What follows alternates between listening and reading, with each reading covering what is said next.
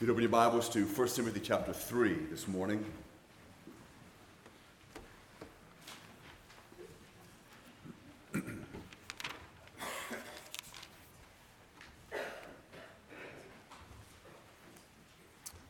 Let's pray. Lord, as we come before you this morning, I ask, Lord, that you would open up our hearts and our minds and that you would grant us the ability to have a better understanding of the incarnation. But Father, I also ask that you will help us to have a better understanding of what we cannot really understand. Though, Lord, we may learn a few more things about the incarnation, I pray, Lord, that you would hold up to all of us our inability to comprehend what took place on that day so long ago. I pray, Father, that we will be awed by your majesty, by your power, by who you are, that you are infinitely different than us, yet care for us and love us. May we be overwhelmed, Father, with all what that really means, that we will recognize both our great insignificance and smallness, and yet you deem us important because you love us and care for us. We pray, Lord, that we will grow in our awe of who you are. Thank you, Father, for revealing yourself to us and for saving us, Father, from our sin, from saving us, Father, from ourselves. And we ask these things in Christ's name. Amen. 1 Timothy 3, verse 6 reads, "Great indeed, we confess, is the mystery of godliness. He was manifested in the flesh, vindicated by the Spirit, seen by angels, proclaimed among the nations, believed on in the world, taken up in glory." Spent a lot of time trying to think of how to describe what I want to do this morning. Basically, what I want to have happen is that we will grow in our understanding that there is a great deal about the incarnation that we cannot and will not understand. I want us to understand or to comprehend that we are unable to really comprehend what has taken place. The idea being that when it comes to the incarnation, it's very common. It's a very common theme for believers. We talk in everyday language about the baby Jesus and God coming in the flesh. And none of that is wrong because all of that is correct. I think sometimes maybe the danger is that we begin to somehow think that we've got it, that we understand what happened, that we comprehend this. I think we understand some facts about it. It is very much like the Trinity, that you can understand some things about the Trinity, but we don't really comprehend the Trinity. It is truly beyond us. And so I want us to understand, and most of us would never say this, and I don't think we actually think in these terms, though we sometimes will maybe unintentionally act like our understanding of the incarnation is almost like an actor playing a part in a movie and someone just decided they were going to play Jesus, and they then take on that, and with all the technological advantages that we have now in making movies, the individual can perform miracles and do all these things, which maybe is a form of magic, though we would never say that because we know, well, no, it's not magic, it really is a miracle, but we don't really think about what took place. And remember when Jesus fed the 5,000, if he was to do it the way that an illusionist today would do it, you would have a big table in front of the group, and then you would have a basket where you have your fish and your loaves, and maybe a dark curtain covering it because there's someone underneath who is going to be pumping in the fish and the biscuits so it keeps multiplying. But that's not what he did. They took the baskets around, and as the people were taking the food was multiplying in those baskets. There's no illusion there. That's a true, real miracle. If we spend time thinking about that, I think we begin to comprehend the magnitude of that event. And that it's not just, oh yeah, he fed 5,000 people. And of course, as we've heard many times, you start getting into the scriptures and studying it, you realize, well, it was at least 10,000, maybe 15,000. It was a very large group. No matter how many thousands you think were there, this is truly impressive. And so when it comes back then to the incarnation and what we're celebrating at Christmas, I want us to think about it. The term incomprehensible comes to mind. That term has changed in its emphasis over the years. Nowadays, normally incomprehensible is used to mean something that is gibberish or nonsense. We normally use the term incomprehensible to refer to bits of verbal communication that are impossible for various reasons to understand or to make sense of. It's kind of a black or white term, maybe a term of rebuke or a put down. What you're saying is just incomprehensible, kind of a deal. But in Christian theology, generally the term is used of states of affairs or of realities. States of affairs that can be incomprehensible to a degree, a matter of more or less so. In other words, we can grow in understanding, and what was totally incomprehensible can become less so, though being taught, as we reflect on it, or as we gain more information, we want to know, and we may suspect that the claim that some matter cannot be fully understood as being evidence somehow of our failure to really get it. We live in a culture that tells itself that it is only satisfied with transparency, meaning if you can't explain it and if you can't grasp it in 30 seconds, then it's not worth listening to or it's not true, which is untrue of itself. The word mystery is a positive word that's used in the New Testament. It's used mostly by Paul. Paul talks about mysteries, and normally what happens, he mentions things that were mysteries, and now they've been revealed, and now he explains them. But there are times when he uses the word mystery because there is an inherent strangeness to whatever he's talking about. And I believe the incarnation is such a thing. It is a mystery that was hidden for ages and generations, but now has been revealed to the saints. The incarnation then is both. It is something revealed, yet it remains a mystery. Paul prayed in Colossians that the Colossian church would reach all the riches of full understanding and the knowledge of God's mystery, which is in Christ, in whom are hidden all treasures of wisdom and knowledge.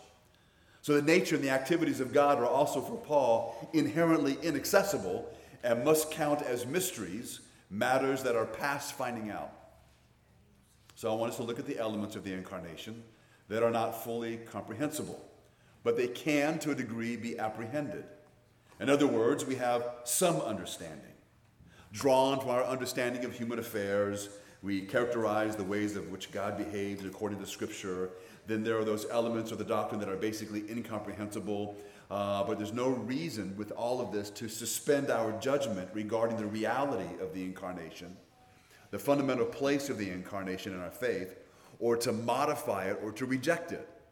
And there are many who do that, even many within the church who they do that. They try to modify what it is or maybe even outright reject it. I've already mentioned that when it comes to these kinds of mysteries, there's really two fundamental mysteries of the faith, and one is the Trinity.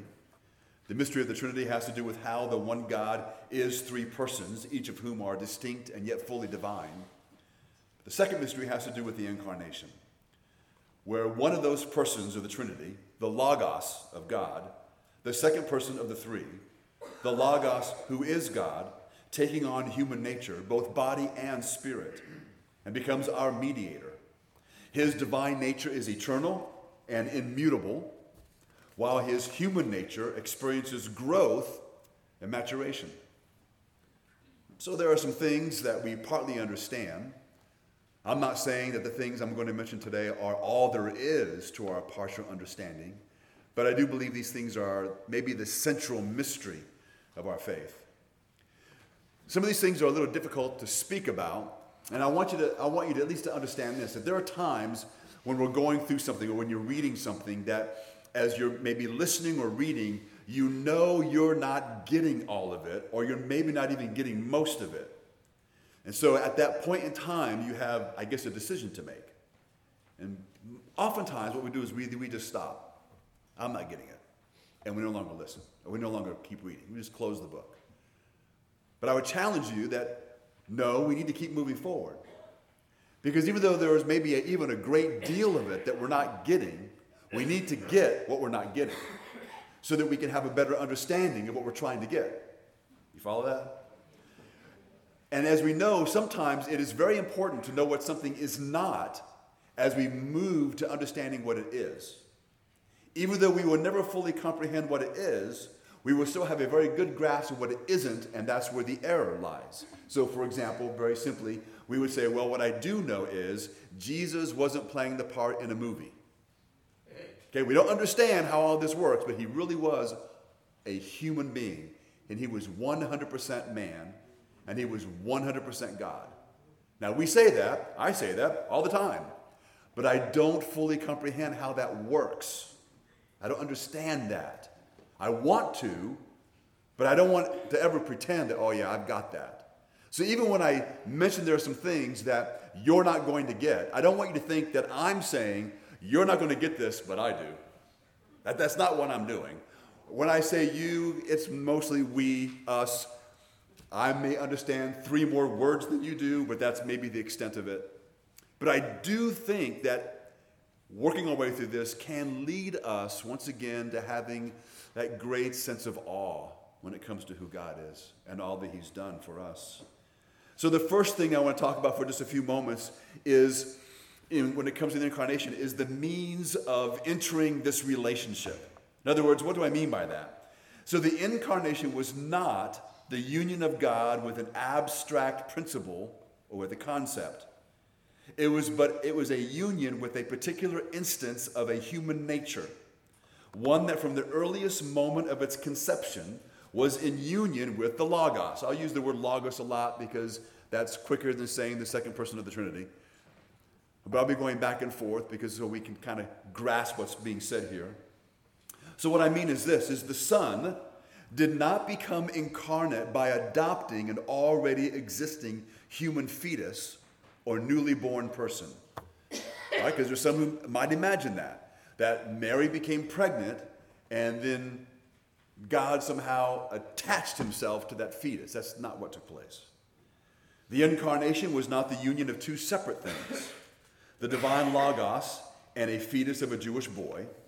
It was a divine person taking on the powers and the qualities of a human being, body and mind, into his own person. Separate still, but as joined as it is possible for such separate entities to be. Hopefully just that alone moves the needle, so to speak, when we begin to think about the incarnation, is to at least the arena that, I'm not really following how that works. Then you're on track. Because that's what the incarnation is. The human powers of Jesus included human consciousness. We know from the New Testament that human consciousness in this union was accessed by the divine person, but that the human consciousness did not in a parallel way have access to the contents of the divine mind. Don't worry, I'll explain that in a minute. Unless that divine mind revealed it in a regular way. The union did not entail a transfer of the human properties from the human nature to the divine person. When God became man, he did so not by losing divine properties or by having them augmented in some way, but by gaining a human nature. So we know from the scriptures, it says that Jesus Christ grew. His qualities developed in a normal human way. He asked questions. He learned. He obeyed his mother. He learned a trade from Joseph and so on. So remember, if Joseph was teaching Jesus how to do carpentry, Jesus didn't stand there as a 6-year-old and say, yeah, I know all about that. You're actually doing it wrong. There's a better way to do that. That's not what went on. He learned like anyone else would learn. Now, some people can get into the, I don't want to say ridiculous, because sometimes these may be questions that kids will ask, and I don't really think these questions are ridiculous. But someone may ask, so then if Jesus was learning carpentry from his father, did he ever miss the nail and hit his thumb? I don't know. But if he did or if he didn't, does that change anything? It doesn't change anything. Did he ever accidentally cut his finger with a saw? And if he did it heal instantly? Did it leave a scar? Again, does it matter? I don't think it changes anything. Now, if I was answering a child, I would ask them, well, what do you think? And we go through the possibilities. Well, If Jesus did, he was a human being. Do you think it hurt? Well, yes, I think it hurt. Do you think in anger he screamed at his dad? No, I don't think he would have done that.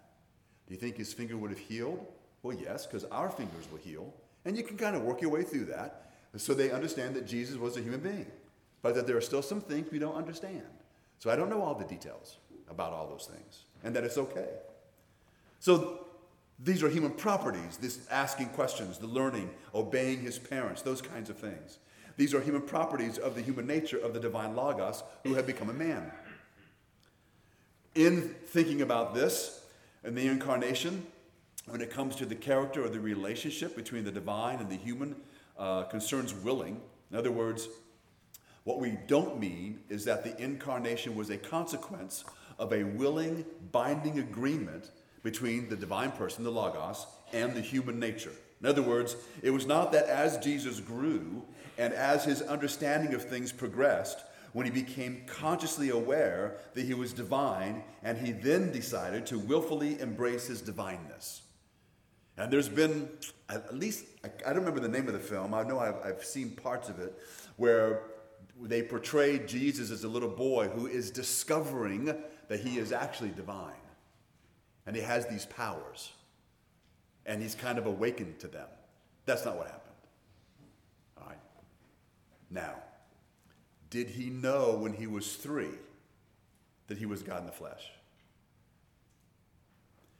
I would say the divine person did. The 3-year-old little boy, in a sense, was unaware, maybe, but I'm not really sure. We don't have enough information to answer that question because we're not given the information of how this works itself out. I just know what is. What I do know is, when he was 3, he was the second person of the Trinity who took on flesh. And he was a 3-year-old. And we go on from there. He developed naturally like any other 3-year-old would develop. I am going to assume he was a very obedient child. He didn't have a sin nature. So unlike our children, whose first word they often learn is no, and then they say it in defiance, I don't think that happened. Because we know that Jesus was without sin, right? And we know that. So I think we can say that, but again, we have to be careful. But again, we don't want to deny what we know to be true, but we don't want to go beyond in speculation of what we really cannot know. It's okay to discuss those things and even talk about them as we are really enamored with this unique individual, Jesus Christ. That's a great thing for us to be able to discuss and talk about and leave maybe many questions still unanswered to a degree. Remember that even if there is this point that Jesus was becoming more aware of his divineness, the incarnation again was already accomplished. It was accomplished by the overshadowing of the Holy Spirit. The union of the two was already done. Each person of the Trinity was active in the incarnation. So the willing Logos, the second person of the Trinity, willing to become flesh, became incarnate in order to do the will of his Father, and his human nature was imbued with the Holy Spirit. Each person played a different role in the work. The Logos, the second person of the Trinity, is a person of the Godhead and fully divine. That fact alone, I believe, is enough to ensure the Father, Son, and the Holy Spirit are each involved. Each is the eternal God, and such involvement is sufficient to ensure the involvement of the Godhead, and thus of the 3 persons of the Godhead. John Frame said this. He said, in the incarnation, the eternal glory of the Logos, where there's a verse that reads, the glory I had with the Father, was not displayed, but another related glory of being filled with grace and truth. The verse I read in our call to worship, verse 14 of John 1, and the Word became flesh and dwelt among us, and we have seen his glory as of the only Son from the Father, full of grace and truth. The glory that Christ had with his Father was transformed by us, or transformed for us, by the glory of the Son as the suffering servant, full of grace and truth, and of his humbling to the death of the cross. The incarnation, thirdly, gave the already infinitely wise and perfect Son of God the experiential acquisition of knowledge about the human condition. So there's this idea that as a man, he did suffer. We know he suffered. And we know that he learned from that. He learned experientially as a human being in that suffering. So remember that as God, God is omniscient. He knows all things. But what we also do in our ability to, as we're told to, we can identify with Christ because he identified with us. We will say things like, he entered into the human condition. He entered into our suffering. So when we pray to God and we are in anguish because of what we are suffering, whether physically, emotionally, or both, we know he actually understands. There is an empathy there that is unique because it does come from God, but what's being communicated to us is not God at a distance who only knows intellectually what we're going through. He is also a God who has felt the anguish of the human condition, and he truly understands. In our day-to-day activities, we often feel at times more comfortable if we've gone through maybe some kind of bad experience in speaking to someone else who's also experienced the same, because we feel they really understand. They may not have even better words than maybe an academic, but because they've experienced it, we feel maybe a connection that is there. And so we feel maybe even more comforted by talking to someone who has been through that. Now, I don't think that that's always the best source of wisdom, because there's this idea that if you are strung out on drugs, the only person who can help you is somebody who's been strung out on drugs. I don't believe that. But I do also, though, believe very strongly that as we communicate to each other as human beings, that there is that important connection of those who have experienced what we've experienced. And we also know then that what we go through as families, when we go through times of difficulty, as we experience that together, we what? Come closer together. As we experience together suffering, that there's the strengthening of an emotional bond. So all of that being experienced by Christ, not only for us, but we have a high priest who understands. And so the humanness of Christ is very important for us to grasp as we plead with God and as we pour out our hearts to one who truly understands, not one who just stands at a distance and nods their head because they have an intellectual understanding. That's why we again speak of this personal relationship that we have with Jesus Christ. We have this personal relationship with each other. You know, we believe that long distance relationships can form, but those relationships always will be, the peak of that is when those two people are able to meet and be together. Right? We desire that and we hunger for that. And so God, who created us in his image, then the second person of the Trinity experiences these things, so then is learning these things and has, as we know, understanding of what we go through. Suffering for Christ became a reality that he tasted, and again from it he can sympathize deeply with his followers. There are times when his knowledge is distinguished from that of his heavenly Father. This kind of goes back to some things I said earlier, where he says in Matthew 24, "But concerning that day and hour no one knows, not even the angels of heaven, nor the Son, but the Father only." And that is true, the return of the Lord. It seems to have been rare that Christ is speaking of things that he doesn't know, but it indicates that the knowledge that Jesus, as a human being, has was limited. So you notice that I threw in a little phrase there because we want to be careful that we don't diminish the perfect God-man. So we don't just say the knowledge of Jesus was limited. What we would say is, well, the knowledge of Jesus as a man was limited. And again, we are implying that the divine aspect of Jesus, the knowledge was not limited. But then as to the question, how do those two things merge together and exist in one person and one brain without being separate from each other? I don't know, but it was accomplished. I don't think Jesus was lying in pretending he didn't know. He didn't know. So sometimes when we speak of Christ, we also will say, well, Jesus in his human nature, or as I just said, Jesus is a man. But we need to remember this. The humanity of Jesus is authentic. It's never artificial. It's not something that he just kind of bolted on his divinity to a human being. We are given no inkling in the Word of God from the inside of what it was like to be such really a strange person, a person who is necessarily divine and who voluntarily takes on human nature.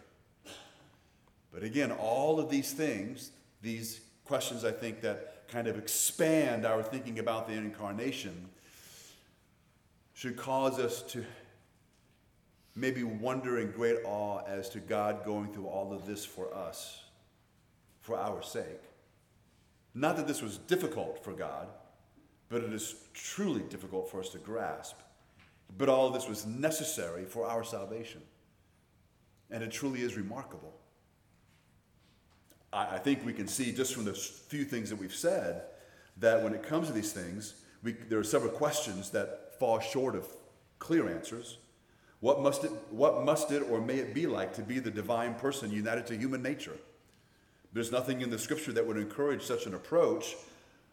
Just find a lot of silence. When it comes to the incarnation of God's eternal being, this relationship of the eternal God to time, and then the relation of God's eternal being to the incarnation. The reason for doing this is that we need to always remember that the Godhead and the divine person of the Logos were in no sense diminished or downsized by the incarnation. He became a man, but not by ceasing to be God, by not ceasing to be the eternal God. He came down to us by taking on our nature, not by diminishing his deity.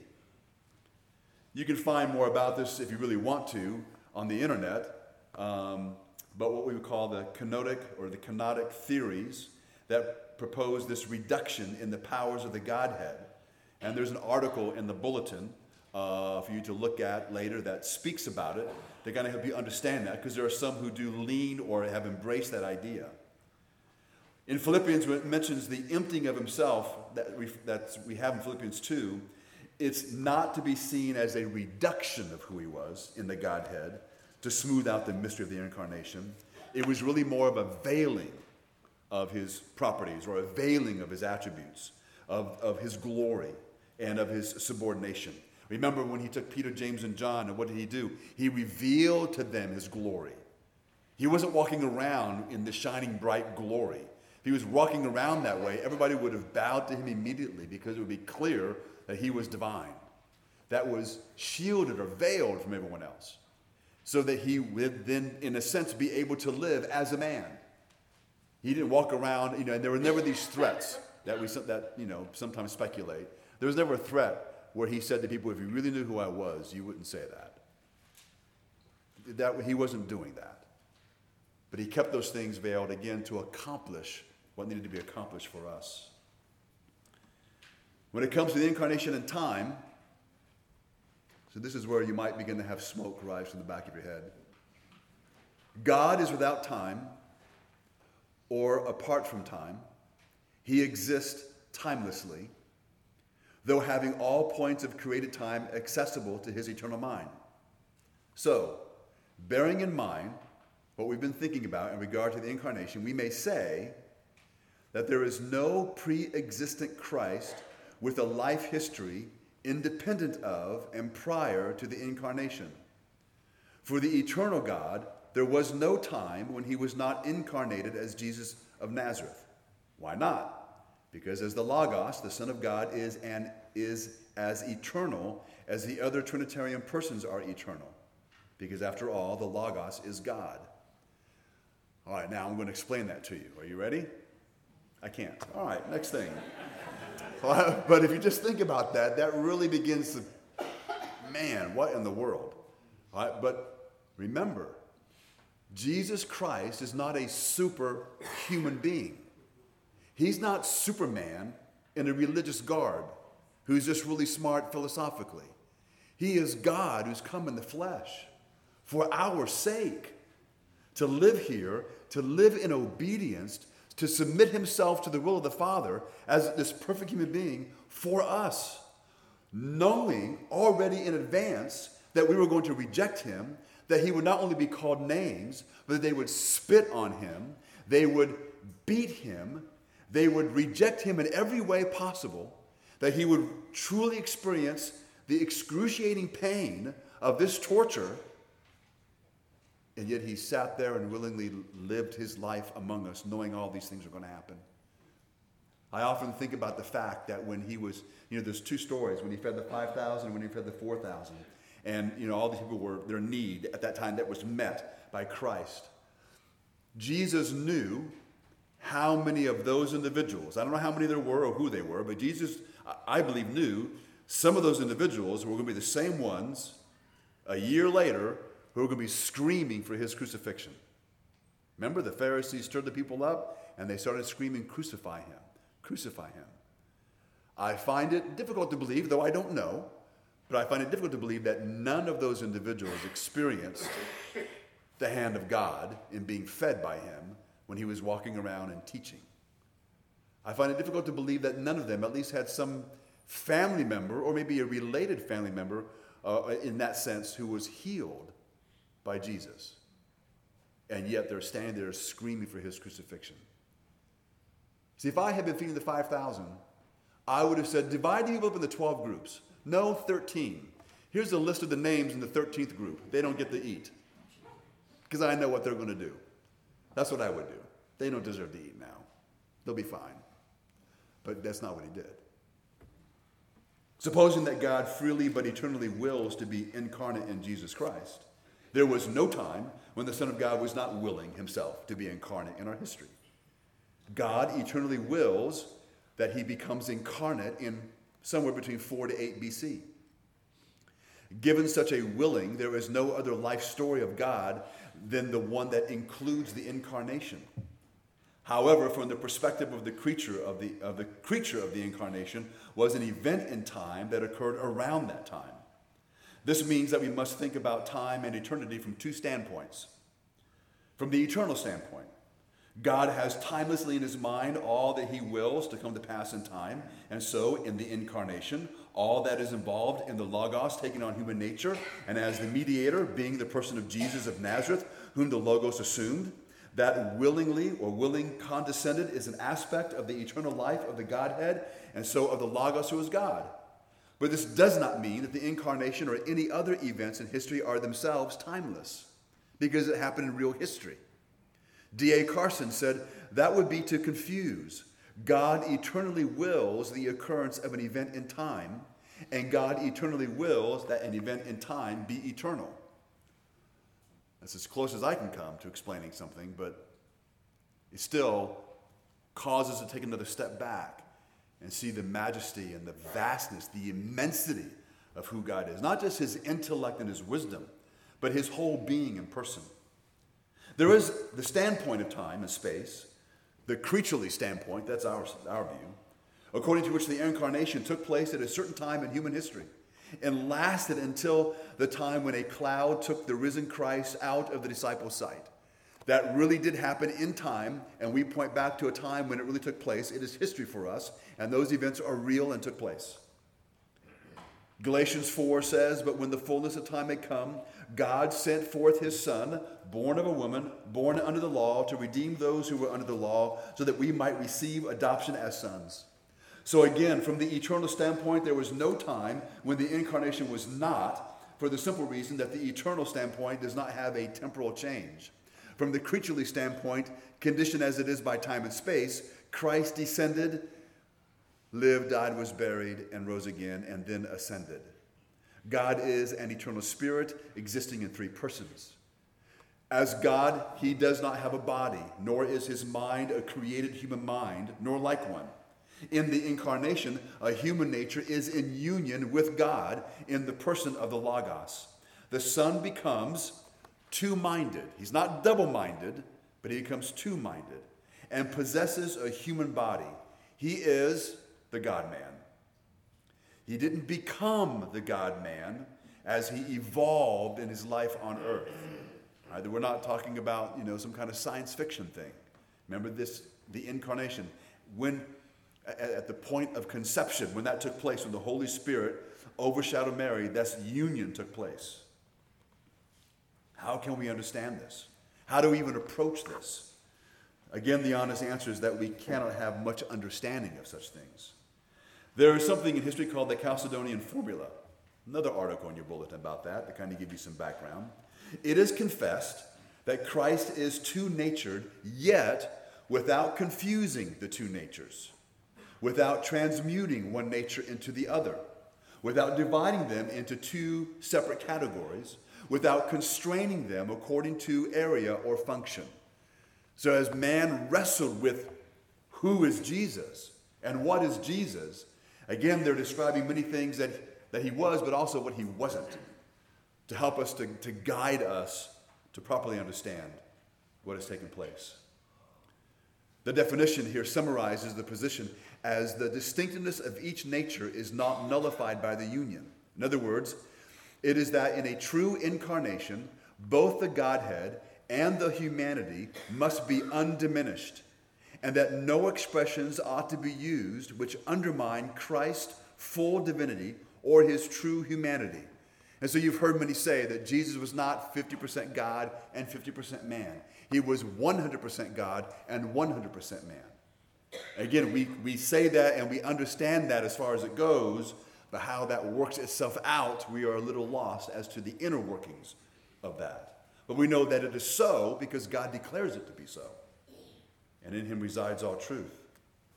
Part of the discipline of thinking about God and his relationship to the creation or to any part of the creation, there's a strong tendency we have to possess, to think of God in spatial terms or in kind of occupying space. In other words, visualizing what this is. It is tempting to think of God as an enormous sack or perhaps as gas, clear and translucent, encompassing all of created reality, which occupies a minute fraction of it. But just as we are not encouraged to psychologize the two-mindedness of Christ, we are not encouraged to visualize the infinity and fullness of the divine being. In fact, we are positively discouraged from doing this. We need to resist the temptation that seems at least be part of what was behind the prohibition in the second commandment of making images of God. Remember that when Moses was on the mountain and Aaron made the calf of gold for them to worship. When the calf was molded, he said to the people, "Here is the God who brought you out of Egypt." He wasn't making a god for them that was another god. He was saying this is the representative of God. That's not what that is.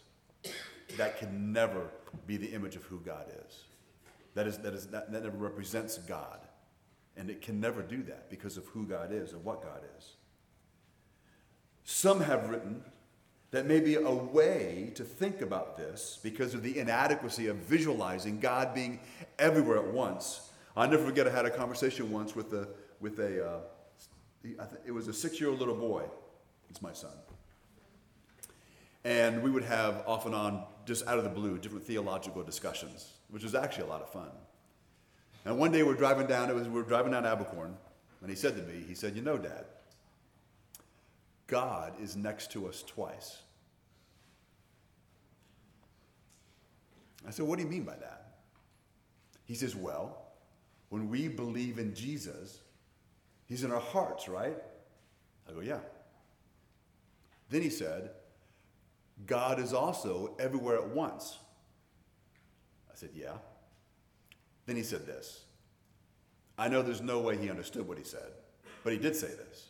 He said, "You see, God is next to us twice, and he doesn't have to divide himself to do that." I thought about that the rest of the day. Because it's true. Absolutely amazing in every way. It should give us great comfort that is true. We are truly never alone as believers. One has written that there is a precedent in scriptures of the use of sounds or of notes to express the glory of God. We see these words in the Old Testament especially: thunder, song, trumpet blast, the sound of many waters, the sound of the Almighty that we have there in Ezekiel. We might think of God himself as a glorious sound. This is really no more foreign to his spiritual being than thinking of God visually, but thinking in these terms might free us of the reflex tendency to think of God visually. His becoming incarnate, then, might be expressed by the start of another sound which modifies our hearing of the original note or the chord. Is God changed? No. The original sound is there. but the change is some additional feature that it comes to have. It's just an idea. I followed it for a little while. It's still kind of a bit beyond my mind, so I kind of let it go. But it's an interesting concept as we think about God. The conclusion for all of us, though, is really this. Christ is our foundation. 1 Corinthians 3 says, "For no one can lay a foundation other than that which is laid, which is Jesus Christ." The church, which is the household of God, is built on the foundation of the apostles and prophets, Jesus Christ himself being the chief cornerstone. So if Christ is the cornerstone, if Christ is the foundation, and his person as incarnate is mysterious, incomprehensible, and only apprehended fitfully by our finite and sin-darkened minds, then at the foundation of our faith there is a mystery. This is central to the existence of the church and to the proclamation of the offense of the cross. Christians exist through a mystery, and at the center of this proclamation of the good news lies a mystery. 1 Timothy chapter 3 again says, "Great indeed is the mystery of godliness. He was manifested in the flesh, vindicated by the Spirit, seen by angels, proclaimed among the nations, believed on in the world, taken up in glory." Who was this? Christ Jesus the Lord. That should cause us, I believe, to respond even more faithfully to the passage in the book of Romans which says that the gospel of Jesus Christ is the power of God to salvation. If you think about that, when you are explaining or telling the gospel to an individual, how does their heart change to believe what you are saying? Because they are naturally opposed to that. Perhaps you're speaking to an individual who has rejected it outright many times. And yet this time, when you are speaking to them, they seem to be receptive. What has happened? Are they now more mature because of age? Maybe that's part of it, but that's certainly not the answer. Well, has something magical happened? No. Some may say, well, they've gone through some great tragedy, and so they're now thinking differently. But it's the same dark heart that is blinded by sin that has gone through that tragedy. We know of many individuals who go through such tragedies, and there's no turning to God. There is no listening to the gospel. What has happened? It is a mystery. The mystery of the power of God. And we have experienced that already in our lives when we came to faith in Christ. We celebrate that mystery when we partake of communion together, when we speak of the perfect God-man who died for our sin, was buried, and then came to life again to never die again. And we celebrate that mystery at Christmas, when we celebrate the incarnation. That baby Jesus is not just a baby. It is a magnificent theological wonder of what God has done. A magnificent physical wonder of what God has done. An incomprehensible spiritual truth that is manifested before our eyes. And I trust then that when it comes to celebrating Christmas this year, at least in our hearts, as we think of some of these things, maybe there'll be a little more awe in our approach to God than there's been before. Because we will think about the baby Jesus, and we will, as in the song we sang, our mouths will be shut. There is nothing we can say. There are no words that can express what we are beholding and what we have become and what we have been given. Let's pray. Father in heaven, we thank you again for your greatness. Father, when we think about all that you are, knowing that we will never understand you, never comprehend the greatness and the vastness of your existence and of your essence, and then to understand that you have said that you care about us, that you created us in your image, that you have intervened in the history of man to redeem man from his sin and from his foolishness and from his rebellion. Forgive us, Father, for the times that we thought we understood. Not, Lord, that we are grateful for what we do understand, but perhaps, Father, we overestimated our understanding and then have become complacent when it comes to reading the Christmas story. We've become complacent when we read of the gospel or the transformed life of those who have faith. I pray, Lord, that you would move us away from this overestimation of our own abilities to understand the truth. And return us, Father, to the position where we are grateful for what we do know, that we are maybe even painfully aware of the vastness of the things that we do not know. And yet, the one that we cannot comprehend is our Father. And we are grateful for that. That we can come to you in prayer, knowing that the one who has created the universe out of nothing invites us to pray, has revealed himself to us, that we may know you, and that we are known by you. Lord, I know that we cannot manufacture this awe on our own. We cannot decide, today I will be in awe. Our hearts need to continually be changed by your Spirit. And Father, we want that. We desire that. So, Father, I pray that for each one here who truly desires to be in awe of your magnificence, I pray, Lord, that you would answer and honor their request, and that you would fill them with that sense of awe, that we may, with greater enthusiasm, celebrate who you are, that we may have a deeper appreciation, a stunned appreciation of your gift of your Son to us. We thank you that Jesus wasn't playing the part in a movie. We thank you that even our lack of understanding, you understand, and you fully comprehend, and yet you embrace us. Father, as best we can, we love you with all of our heart, mind, and soul. And we want to love you with more of our heart, mind, and soul as we continue to learn of you. And we ask that you would teach us. We thank you and ask these things in the name of Christ. Amen.